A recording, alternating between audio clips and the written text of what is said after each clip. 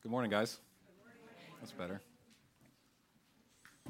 Before we get into the sermon this morning, I wanted to bring your attention to a couple things. I've been meaning to give out these books for a while, and they've just been sitting up here while I forget about them. This first one is a great resource as we study through John. Many of you know and have bought this commentary set in the past. The 4-year series, we've done Judges for you, Galatians for you, 1 Samuel for you, Ephesians for you, 1 Peter for you, and now we have John for you. So is anyone interested in studying more through John and would like this resource to read? Yes. I saw Miranda's hand first, okay. So I'll give it to Miranda. That works. Secondly, I know there are some gospel communities that are going through this, but this is a great book on kind of demystifying what God's will is, and it speaks to how to know God's will and know what he's asking of us very clearly and bluntly. It's called Just Do Something. Has anyone struggled, what is God's will for my life? They're curious about that, and they have a question about that. Anyone that this resource would be helpful? No one. So I guess we know God's will perfectly. Okay. Would you mind passing that back to lay back here?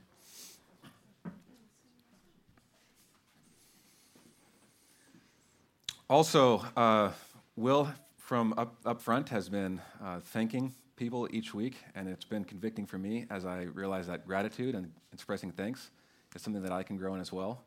So this Sunday, I want to take some time just to thank Will for his leadership and being an elder, leading us in worship through song. Will, we missed you last week, and thank you for using your many gifts, not only to sing, but to humble me on drums. And yeah, we were blessed by you, Will, so thank you. Well, if you have a Bible with you, let me invite you to take a hold of it and open with me to the Gospel according to John. This morning we're going to look at the passage our friend Megan read, John chapter 2, verses 1 through 12. If you don't own a Bible, we'd love to give you one. We've got tons of Gospel Transformation Bibles in this, I think what's been called now the foyer, in this room off to my left. So please take one as our gift to you. We'd love to gift you with a copy of God's Word. This will be now the 4th week that we've been in the Gospel according to John. We'll open the study looking at the first 18 verses, what's called the prologue, introduce us to the main themes. We've also looked at the witness of John the Baptist, how he professed and claimed that Jesus was who he said he is. This is the Son of God who takes away the sins of the world. Last week, we looked at Jesus calling those first disciples, Andrew and Peter and Philip and Nathaniel, all followed Jesus. And this week, we get to read a story about a wedding and look at what Jesus does here. He does something pretty miraculous. He turns water into wine. And I think this has some cool implications for us as we study it. So the plan is to go through the 5 questions that you see in your handout, looking at what does the text say, what does it mean, what are some principles that are timeless that we can draw and seek to apply to our life. How do we naturally resist those? Because we want to be honest with ourselves and the sin that's in our hearts, and how, to our natural state, we resist the things of God and his word. We want to look at Jesus and highlight and elevate his character. He's the hero. Jesus is the hero of the scriptures. We want him to be the hero of our sermons, the hero of our church, the hero of our songs. And then finally, from that, from the gospel, from looking at Jesus and what he has accomplished, how does that change and motivate us to act and be? In other words, how does the gospel change our hearts and our motivation that causes us to obey? You guys with me? Yeah. All right, let's transition now to our passage, John chapter 2, verse 1. On the 3rd day, this is probably counting from when Jesus met Nathanael, there was a wedding at Cana in Galilee, and the mother of Jesus was there. Jesus was also invited to the wedding with his disciples. Now, we were told back in chapter 1, verse 43, that Jesus decided to go to Galilee. And it's in Galilee that Jesus found Philip and Nathanael, and others became his disciples. So Cana was a city in the region of Galilee. Galilee is a region west of the Jordan River and the Sea of Galilee, north of Samaria. And instead of giving you a map on my hand and pointing to give you some context, I've actually put some pictures up here. Wow, yeah. Will's introduced me to a whole new world of technology with slides. So just to give you a rough context, hopefully you know what this is, right? This is a map. Yes, thank you, Christian. This is a map of the Mediterranean Sea. Everyone knows what this is, right? Now, hopefully we zoom in more, and this will give you an idea of where in the Mediterranean Sea that is. You see here is Jerusalem. This is the region of Judea. There's Samaria, and here is Galilee. Here, this would be the Sea of Galilee. Right here is the Jordan River.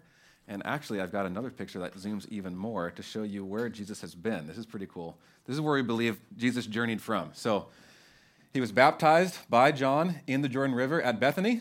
He comes up this way, marching along the Sea of Galilee, and comes to Cana, which is in the region of Galilee, for a wedding.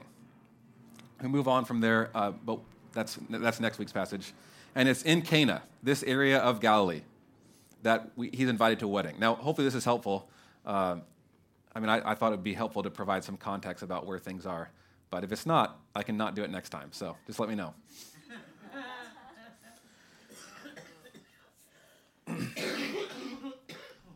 The story continues in verse 3. So Jesus and his mom was invited, and his disciples were invited too, to this wedding in Cana, which is in Galilee. When the wine ran out, the mother of Jesus, Mary, said to him, "They have no wine." Now, before you go thinking that this was a crazy drunken party and everyone's getting drunk and they've run out of wine, because that just means everyone got drunk. I don't really know the party scene. I'm not a wine drinker. But I imagine when the wine runs out, I just imagine that's a lot of drinking that's going on. But unlike our weddings in Jesus' time, particularly in Jewish weddings, they were not small, short celebrations. A wedding in the Jewish, as they celebrated in these times, could last up to a week. Now, if you're one like me who thinks a lot of weddings that I go to are too long, you go to the ceremony and then the reception's afterward and you have to wait to eat because the bride and groom have to go take pictures after the ceremony. So then you're sitting there and then there's never enough appetizers and the guy with the hors d'oeuvre tray never comes to your table for some reason. And then by the time the bride and groom finally come, then you're introduced by table and then you happen to be at the last table. So it's like 3 hours before you eat, right? Anyone like that with me? Yeah. Okay, but Jewish weddings, they could be like a week, a couple days. But it would have been particularly shameful in a culture like this that was more focused and valued honor and respect to run out of wine. That would have been kind of socially embarrassing. So maybe this was a wedding of a family member or a friend. So Jesus' mother Mary may have been helping out behind the scenes, serving wine or drink. We're not told either. This is total speculation. Jesus being the firstborn son, his father, the earthly father, Mary's husband, Joseph, could have passed away at this time.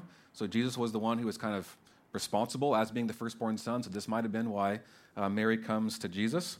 But either way, Mary comes to Jesus and says, "They have no wine." And Jesus replies in verse 4, "Woman, what does this have to do with me? My hour has not yet come." Now, you hear that and you read that, you might think, "Man, Jesus, that's disrespectful," right? This is not how I would talk to my mom. When my mom calls me, I don't go, "Hey, woman." It's just weird, right? But this was a culturally appropriate title, right? This would have been a respectful way that Jesus talked to a woman. And in fact, for example, later in John chapter 4, Jesus is speaking to a woman at a well, and he says, "Woman, believe me." So I don't think Jesus is frustrated here. Or when he's on the cross and he's dying, and he looks at his mother Mary, and he sees the disciple that he loved standing next to him, he says, "Woman, behold your son, and behold your mother." He's kind of, as the oldest son, he's making sure that his mom is going to be taken care of, that he's protected, right? So this is not some sort of, I don't think, a disrespectful way of addressing her, but it is a way, he doesn't say mom. He does say woman. And it seems kind of to be a polite way to distance himself, and especially when he says, "My hour has not yet come." What does this have to do with me? Jesus seems to be rebuking his mom in this question and in this way. It's almost as if he's distancing himself from her because he says, "My hour has not yet come." And in the hour he's referring to as the time of his death, whereby he will fully and finally accomplish what he was sent to do as being the Lamb of God. In a sense, his glory will be fully revealed. And while Simon and Philip and Andrew and Nathanael have all recognized and believed that Jesus is the Christ, there seem to be so many misconceptions and speculations about what this Messiah would do. He would just be a political figure or someone who would rescue them from the Romans. Jesus didn't want his identity to be revealed in this moment fully, in that sense, because it was only on the cross that they would understand what he meant by Messiah fully. Does that make sense? We don't know Mary's motives in telling Jesus that the wine had run out. Like I said earlier, this would have been very culturally shameful and embarrassing. But it seems from Jesus' response that he's telling his mom, Mom, my Father in heaven is the one who tells me what to do. My Father in heaven is the one who I submit to his schedule and his timing, not my mom or any other human. In a sense, it's as if Jesus is putting his mom in her place and reminding her of who she is. And Jesus may have sensed some symbolism here in the Messianic age. Many Jews and the prophets promised that in this Messianic age, wine would flow freely, and we'll talk about that more later. But although Mary thinks that she might knows who her son is, Jesus being revealed as a Messiah in his fullest sense won't come until the cross. Therefore, his hour had not yet come. And I think with this understanding, it makes sense why Mary responds in verse 5, do whatever he tells you. So she's realizing what Jesus is doing in this moment, and she says, okay, Jesus, you're the boss, right? You have authority. He tells the servants, do whatever he tells you. She understands and that Jesus wants to help, but ultimately she's recognizing that Jesus has the final authority. In other words, Mary accepts Jesus' reminder and clarification of their relationship. And in verse 6, it says, now there were 6 stone jars there for the Jewish rites of purification, each one holding 20 or 30 gallons. Jesus said to the servants, fill the jars with water. And they filled them up to the brim. And he said to them, now draw some out and take it to the master of the feast. So they took it. When the master of the feast tasted the water now become wine, and did not know where it had come from, though the servants who had drawn the water knew, the master of the feast called the bridegroom, and he said to them, everyone serves the good wine first, and when people have drunk freely, then the poor wine. But you have kept the good wine until now. So no one knows that Jesus has done this, only the servants who saw Jesus and did what he asked. All the master of the feast knows is now there's better wine. Something happened, and now there's better wine. And this is not normal. Everyone serves the good wine first. And when people have drunk freely, then the poor wine. But you have kept the good until now. Typically, the master, what the ESV says here, the master of ceremonies or the banquet, the Christian Standard Bible translate that word, the head waiter, master, the master of the banquet. He was the one who was in charge of catering this celebration. He'd be the one who was in charge of serving the food, and he was the one who was in charge of the servants. And he knows, because he's probably hosted weddings or done weddings, that you serve the good wine first. Because after people drink wine for a while, the taste buds become dulled. So you can get away with serving less expensive wine, cheaper wine. Because if the celebration lasted for days, as we said, if a wedding was a week, you can imagine drinking wine so much. I mean, personally, I don't know this experience, but I can imagine this would be a common practice. I don't know what I was thinking there, but it just escaped me. Yet imagine this master, this head waiter, gets some wine for his servants, and again, I don't know much about wine, but maybe he's swirling it, drinking it. What is this? Right? Are you serious? No one does this. This stuff is better than the first wine. If you can imagine the shock, and maybe the celebration got even better at this point, because now they have the good wine. You have saved the good wine until now. And our storyteller, the author of John, says this, the first of his signs Jesus did at Cana in Galilee and manifested his glory, and his disciples believed in him. So this event, running out of wine at a wedding, filling up ceremonial water jars that were used for cleansing with water to the brim, it's an important detail, they miraculously become wine, new wine, better wine, good wine. And this is what John says is the first of Jesus' signs. We'll come back to the significance of this when we consider what does the text mean. And after this, verse 12, he went to Capernaum with his mother and his brothers. That word, you can see, my Bible has a footnote. It says that it can mean brothers and sisters. And his disciples, and he stayed there for a few days. So how do we make sense of this passage? Jesus turning water into wine.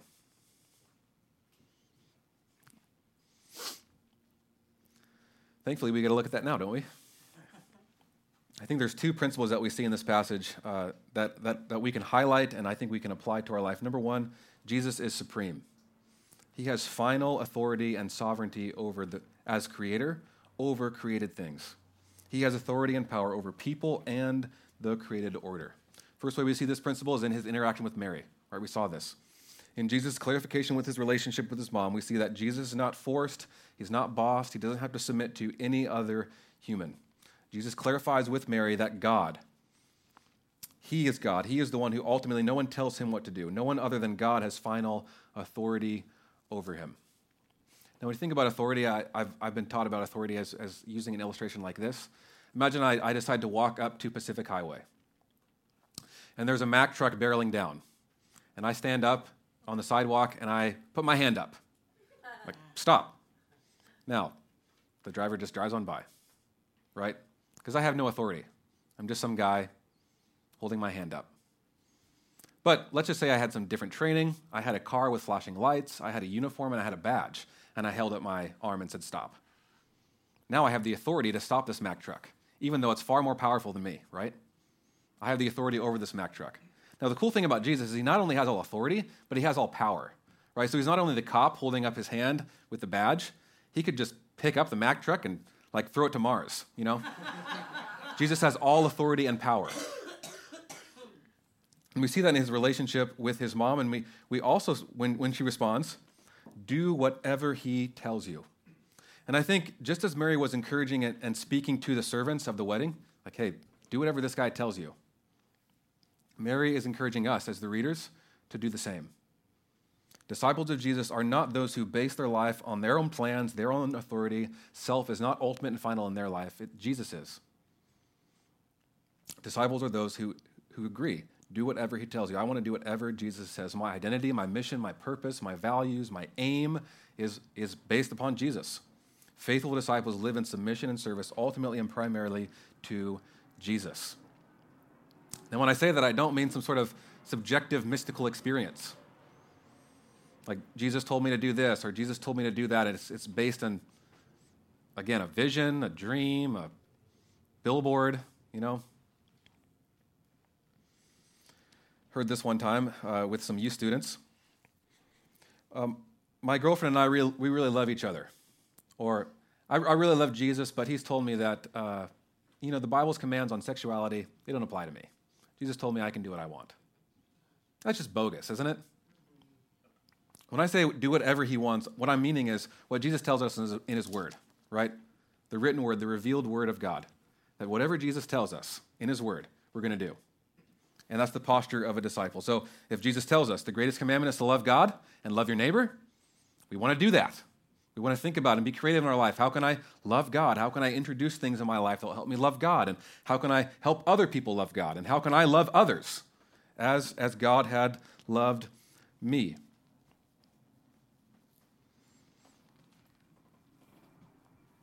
Disciples have the posture, Jesus is my master, he's my king, he's my Lord. What he says, I want to do. This doesn't mean perfection. It doesn't mean that we're always going to do this perfectly, because I know the sinfulness and self-centeredness of my own heart, and I think I only know a fraction of that, if I'm going to be honest. But it means this is my goal or my aim, meaning this is how a litmus test that I use. I want to obey Jesus, so that I discern in my heart. I read a command or I read the Bible. I don't want to do this. That becomes a gauge of, Father, you are my master and my Lord. Help me want to obey you. Help me want to live as you have called me to live. So that's, I think, the first principle we see. Jesus has final authority over his people. Disciples are those who have the attitude and posture of whatever Jesus says, I'm going to do. We see that Jesus has supreme power and authority not only over people, but over the created order.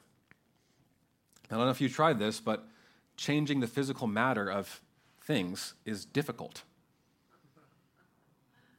I've never seen or been able to change water into Gatorade, as much as I would like to as a kid. We never got Gatorade. I always wanted Gatorade. Just had to drink water. Jesus changes the chemical makeup of matter. He turns its water into wine. And the author says this, the first of his signs Jesus did at Cana in Galilee and manifested his glory, and his disciples believed in him. Jesus reveals his glory. Now, I think we might think about the sign in this way, right? You're driving down the road, and you see a square or a diamond or an octagon, and it tells you something. It tells you something to do or tells you what's coming up ahead. It's a message that it presents to you. So when John says this is a sign, it's used in the sense of a miracle, a divine act, where there's a supernatural message. There's something emphasized in this. And John is saying that they see this sign, and it's Jesus manifesting his glory to them. The Greek word doxa, meaning glory, splendor, weight, importance, majesty. I think Jesus doing this in the sense, revealing his glory, what he's doing is he's showing that he is the sovereign creator. He can do whatever he wants. He can change matter, water into wine. Will, as he introduced the gospel according to John, taught us that the first 18 verses of the gospel introduce the main themes that we see throughout the book. And in there we saw the idea, and the word became flesh and dwelt among us. And we have seen his glory, glory as of the only Son from the Father, full of grace and truth. So when John says we've seen his glory, this is part of the glory that John's talking about. Jesus turned water into wine. That's awesome. That's amazing. All things were created through him. He is the sovereign creator. He can do whatever he wants. It seems that as the author John writes his account and we read it, he wants us to recognize the same glory that they did.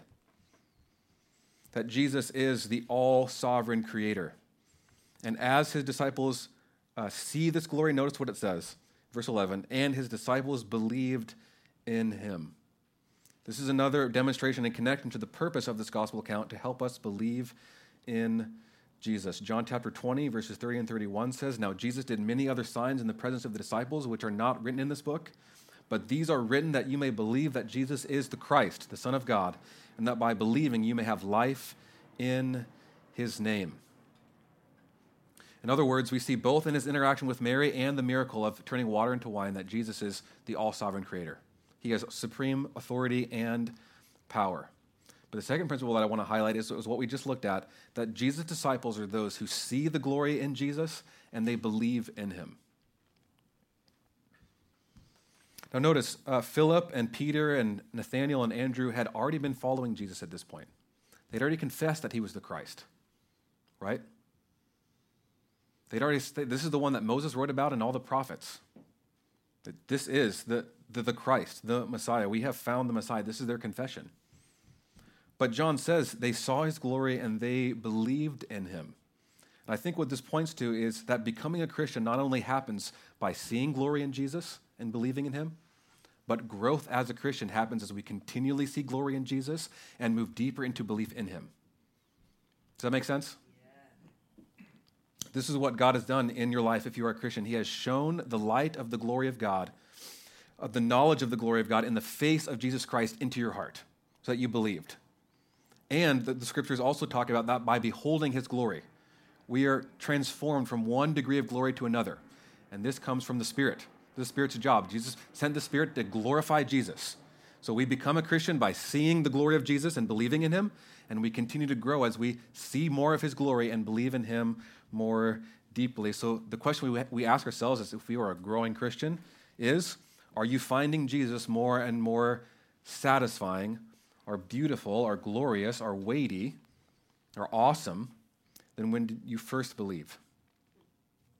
Do you have a greater understanding and love for Jesus now than when you first became a Christian? This is what it means, I think, to be a Christian. You have seen glory in Jesus, you believe in him, and you continue to grow in seeing his glory and believing in him more deeply. Becoming a Christian is not simply about affirming facts. It is a work of the Spirit where we're given a supernatural act of God's grace where we can now see something in Jesus that we never saw before. Once he bored us and we would rather do anything else. And then the Spirit did something in our hearts and now we've seen glory and we believe in him. And now maybe you're thinking, well, I'd believe in Jesus if I saw him turn water into wine. I mean, right? That's incredible. Never seen anyone do that. If I saw someone do that with my own eyes, maybe I'd have an easier time believing. Well, maybe we'd be looking at YouTube videos, trying to discern, what was Jesus' trick here? Maybe he did some sort of sleight of hand. Like he had jars of wine, and he had jars of water, and then really quickly the camera just flashed, and now it's wine.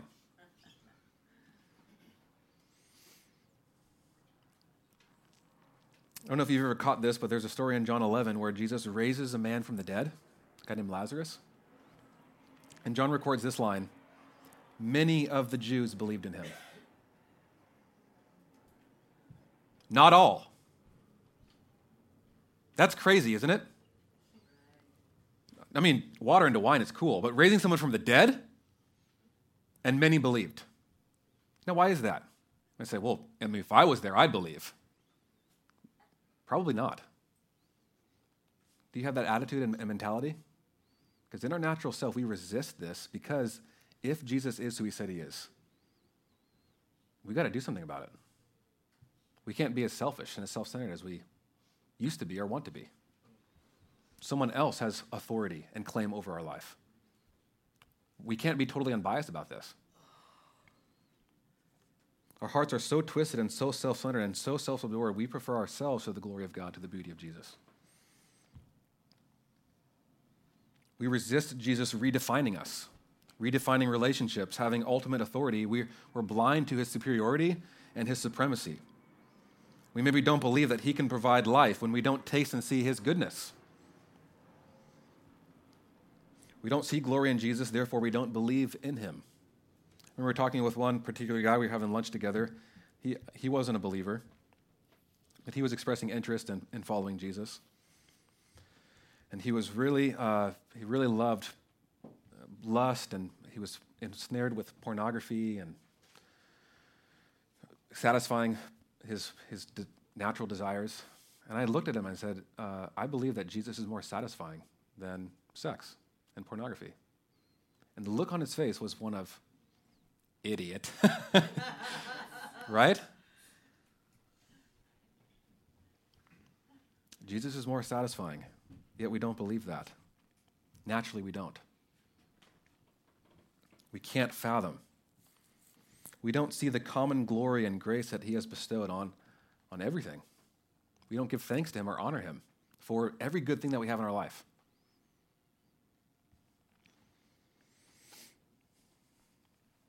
Psalm 145:9 says, "The Lord is good. He has mercy on all that he has made." Matthew 5:45, Jesus says, "God makes the sun rise on the evil and on the good. He sends rain on the just and the unjust." Paul, speaking at Lystra, gives a sermon where he says, "In past generations he allowed the nations to walk in their own ways, yet he did not leave himself without witness, for he did good by giving you rains from heaven and fruitful seasons, satisfying your hearts with good and gladness." We don't naturally honor God nor give thanks to him. We don't naturally see evidences of his grace towards us. We don't see glory in him, and we don't therefore see the greatest act of glory or grace in sending Jesus to be our Savior, to die on the cross.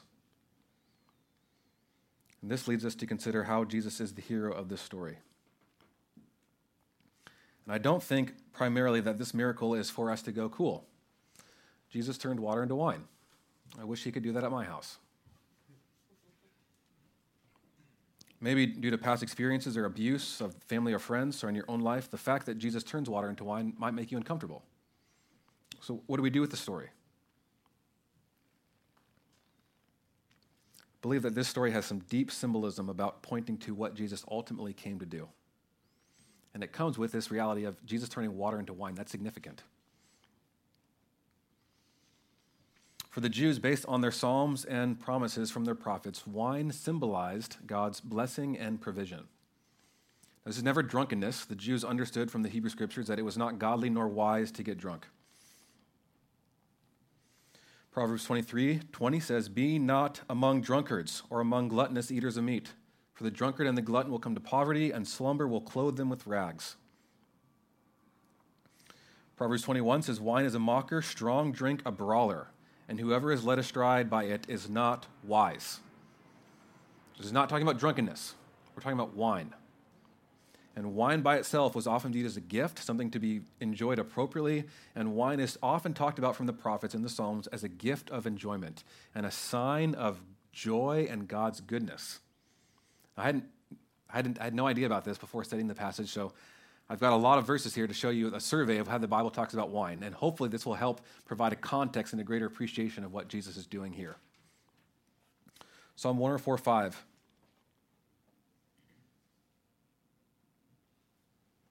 Oh, excuse me, 104:15.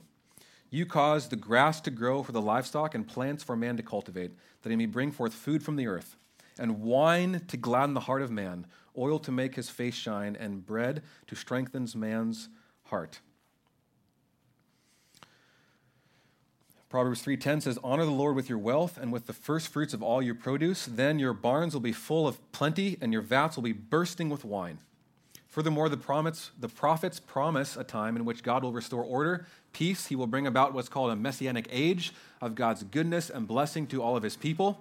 The prophet Isaiah, he records a promise and a song of praise of God for his goodness and promising a time where there will be no more justice or injustice, no more violence. He says in Isaiah 25:6, on this mountain the Lord of hosts will make for all peoples a feast of rich food, a feast of well-aged wine, of rich food of marrow, of well-aged wine, well-refined. The prophet Jeremiah promises that one day God will turn his people's mourning into joy, and that they shall come and sing aloud. They will be radiant over the goodness of the Lord with grain and oil and wine. Joel 2:19 says, the Lord answered and said to his people, behold, I am sending to you grain, wine, and oil, and will make you satisfied. I will no more make you a reproach among the nations. This is Joel's way of promising what's to come, this messianic age. Joel 2:24, the threshing floors shall be full of grain, the vats shall overflow with wine and oil. Joel 3:18, and in that day, the day of restoration of the Lord, the mountains shall drip sweet wine. The prophet Amos says,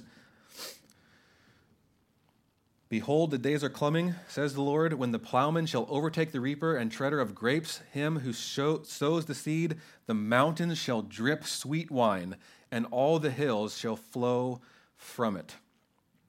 Zechariah 9:16 says, on that day, their God, the Lord, will save them as the flock of his people, for like the dews of a crown, they shall shine on his land.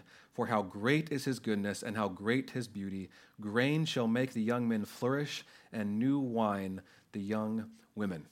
And that's just a brief survey of what the Bible talks about with wine. And I thought that was fascinating. Hope that was the same for you, and it wasn't just me blubbering on about a bunch of verses.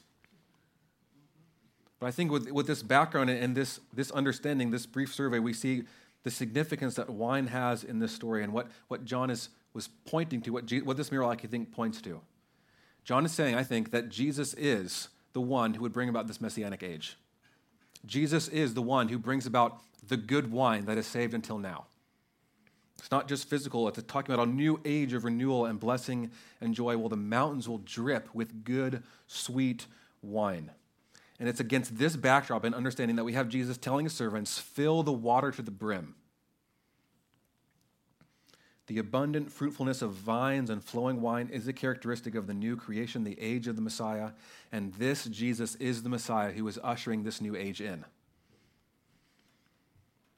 Now, it's not, this story is not showing us that by believing in Jesus, you will somehow get supernatural wine, and you can pray over water and it becomes wine.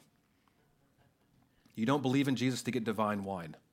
But this story signifies that Jesus is the long-awaited Messiah, the promised one, who brings about a new age of peace and prosperity, a new age of God's blessing and abundant life. He meets people's needs abundantly. Jesus later says in John 10:10, I have come that people may have life abundantly, life to the full, flourishing life, have it in abundance. And the beautiful thing about this story is I think there's a lot of symbolism of the wine, but there's more symbolism here than just the good wine. The fact that they had run out of wine at the party points to the spiritual lack or the barrenness of the Jews in the first century, and Jesus has come bringing new wine. The symbolism of the water jars, they were used for ceremonial washing. In other words, these stone jars, these 6 jars in the Jewish belief and customs where you had to wash yourself. You had to become ceremonial clean. And if you didn't, you were considered impure. You had to continually wash yourself to be pure. And these jars may represent the whole system of the Jewish tradition and custom and law. And it might even be significant that there's 6 jars. 6 is a number that's one shy of 7, which would be a number for perfection or completion. In other words, 6 would be viewed as incomplete, and Jesus changing the water into wine comes to complete the system, provide a new age of grace and faith in Jesus.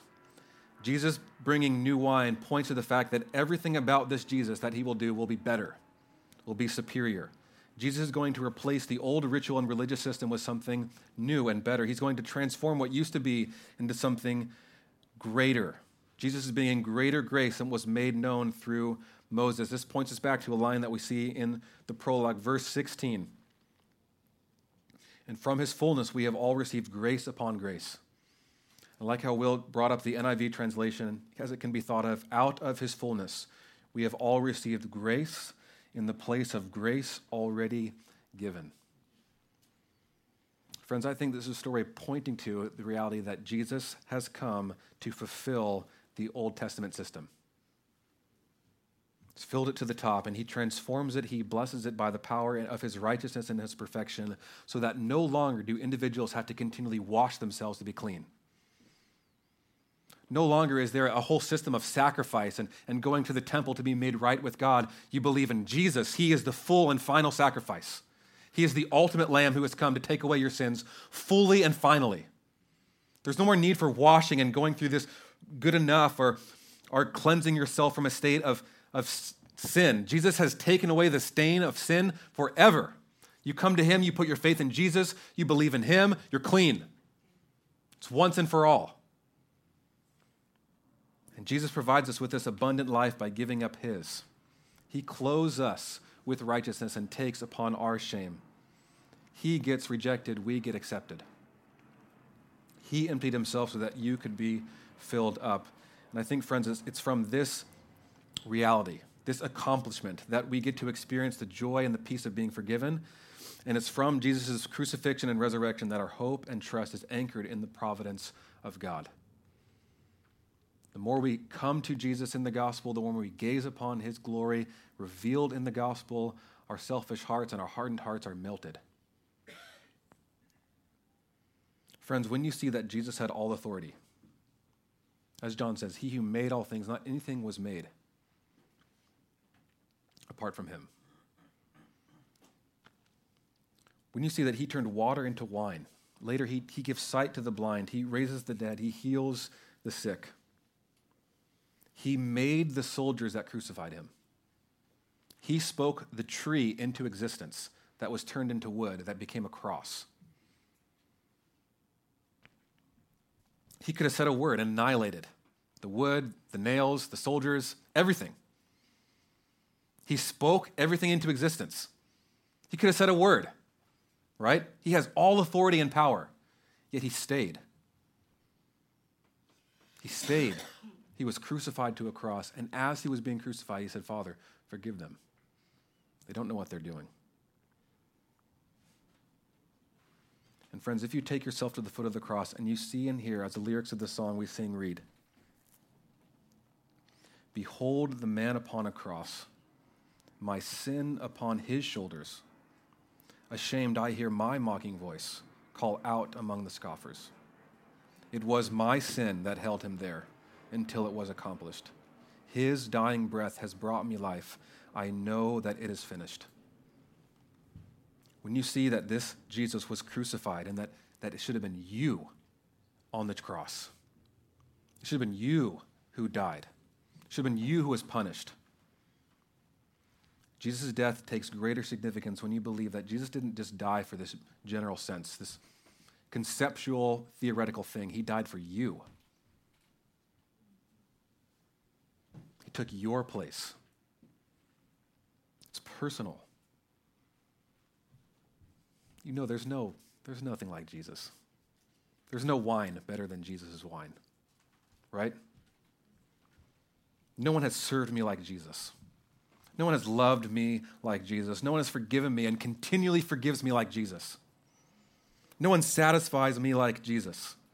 And this changes our hearts to say, yes, Jesus, whatever you say, I want to do. Man, you've proven your faithfulness again and again. You prove that you are good, that you're for me, that that you are working all things for your good and your glory and my benefit, yes, I want to do whatever you say.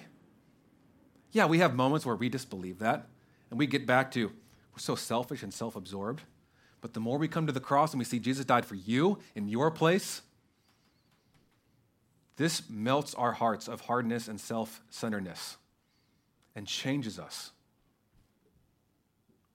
Listen, I haven't found anything else that does it like that.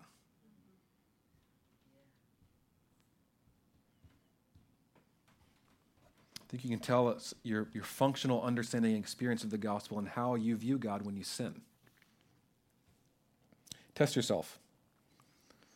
When you look at something you're not supposed to, you have a lustful thought, a moment of envy, greed, gluttony, laziness, you snap at someone, you say something harsh, and you go to confess. What are your thoughts about God? How do you view him? Maybe you view him like your earthly dad, if you have or you had one, and the thought of disappointment in his eyes would be too much that you'd rather just hide it. You'd rather just not say anything. It was so painful. Maybe your dad was absent or neglectful. Do you picture God as your father who is only happy when you do well, but is disappointed and distant and ashamed of you when you sin? Or do you picture and think of God as a loving father who wants you to confess your sin, not to shame you or condemn you, but for you to experience the beauty of his forgiveness? For you to experience the reality of your forgiveness and experience his lavish grace and loving kindness towards you more deeply. Friends, I think the more you experience his grace and see his lavish provision in your life, you'll say, Jesus is my Lord. I'm going to do whatever he wants. The more you experience his glory and experience his grace, you realize and believe more deeply, you'll want to see Jesus' lordship exercised over everything in your life. So may God give us grace to manifest the glory of Jesus to us more clearly. Amen? May his glory be revealed to us as we study his word, as we sing songs about him, as we hear sermons preached to us, as we have friends that encourage us in the gospel and challenge us in our sin and call us to holiness and to life. And may we increasingly believe in Jesus, not only as Savior, but as Master, as Lord. May we be a church who say, whatever Jesus says I want to do. I want to give myself to his word and obeying what it says. Because there's nothing like Jesus. Amen? Let's pray.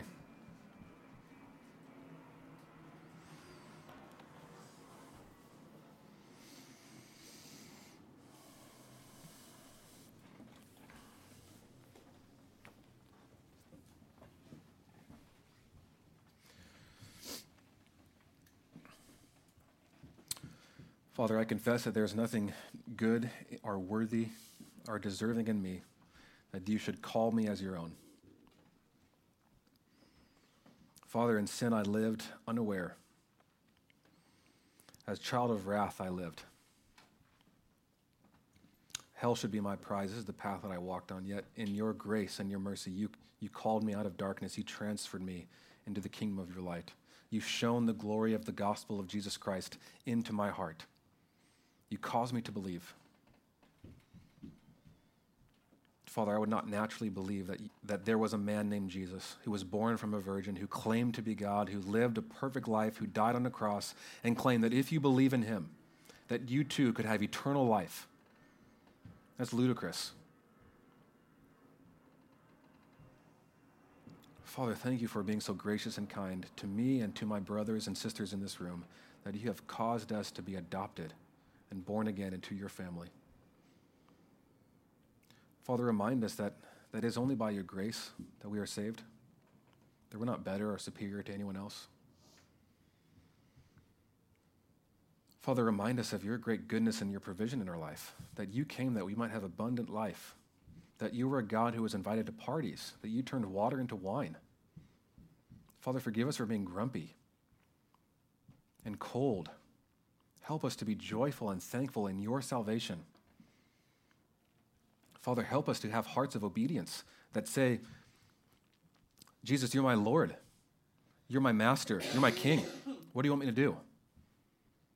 How can I obey you? How can How can I love you and how can I love others? Father, would you do this by your grace and by a work of your Spirit to change our hearts from the inside out that we might love you and obey you? Father, we do love you. We confess how often we are so self-centered and self-absorbed and unbelieving, but thank you for giving us your word, and particularly the Gospel of John, that reveals your glory to us that we might believe more deeply in you. Father, I love you. I thank you. Would you be glorified as we sing to you now? In Jesus' name I pray. Amen.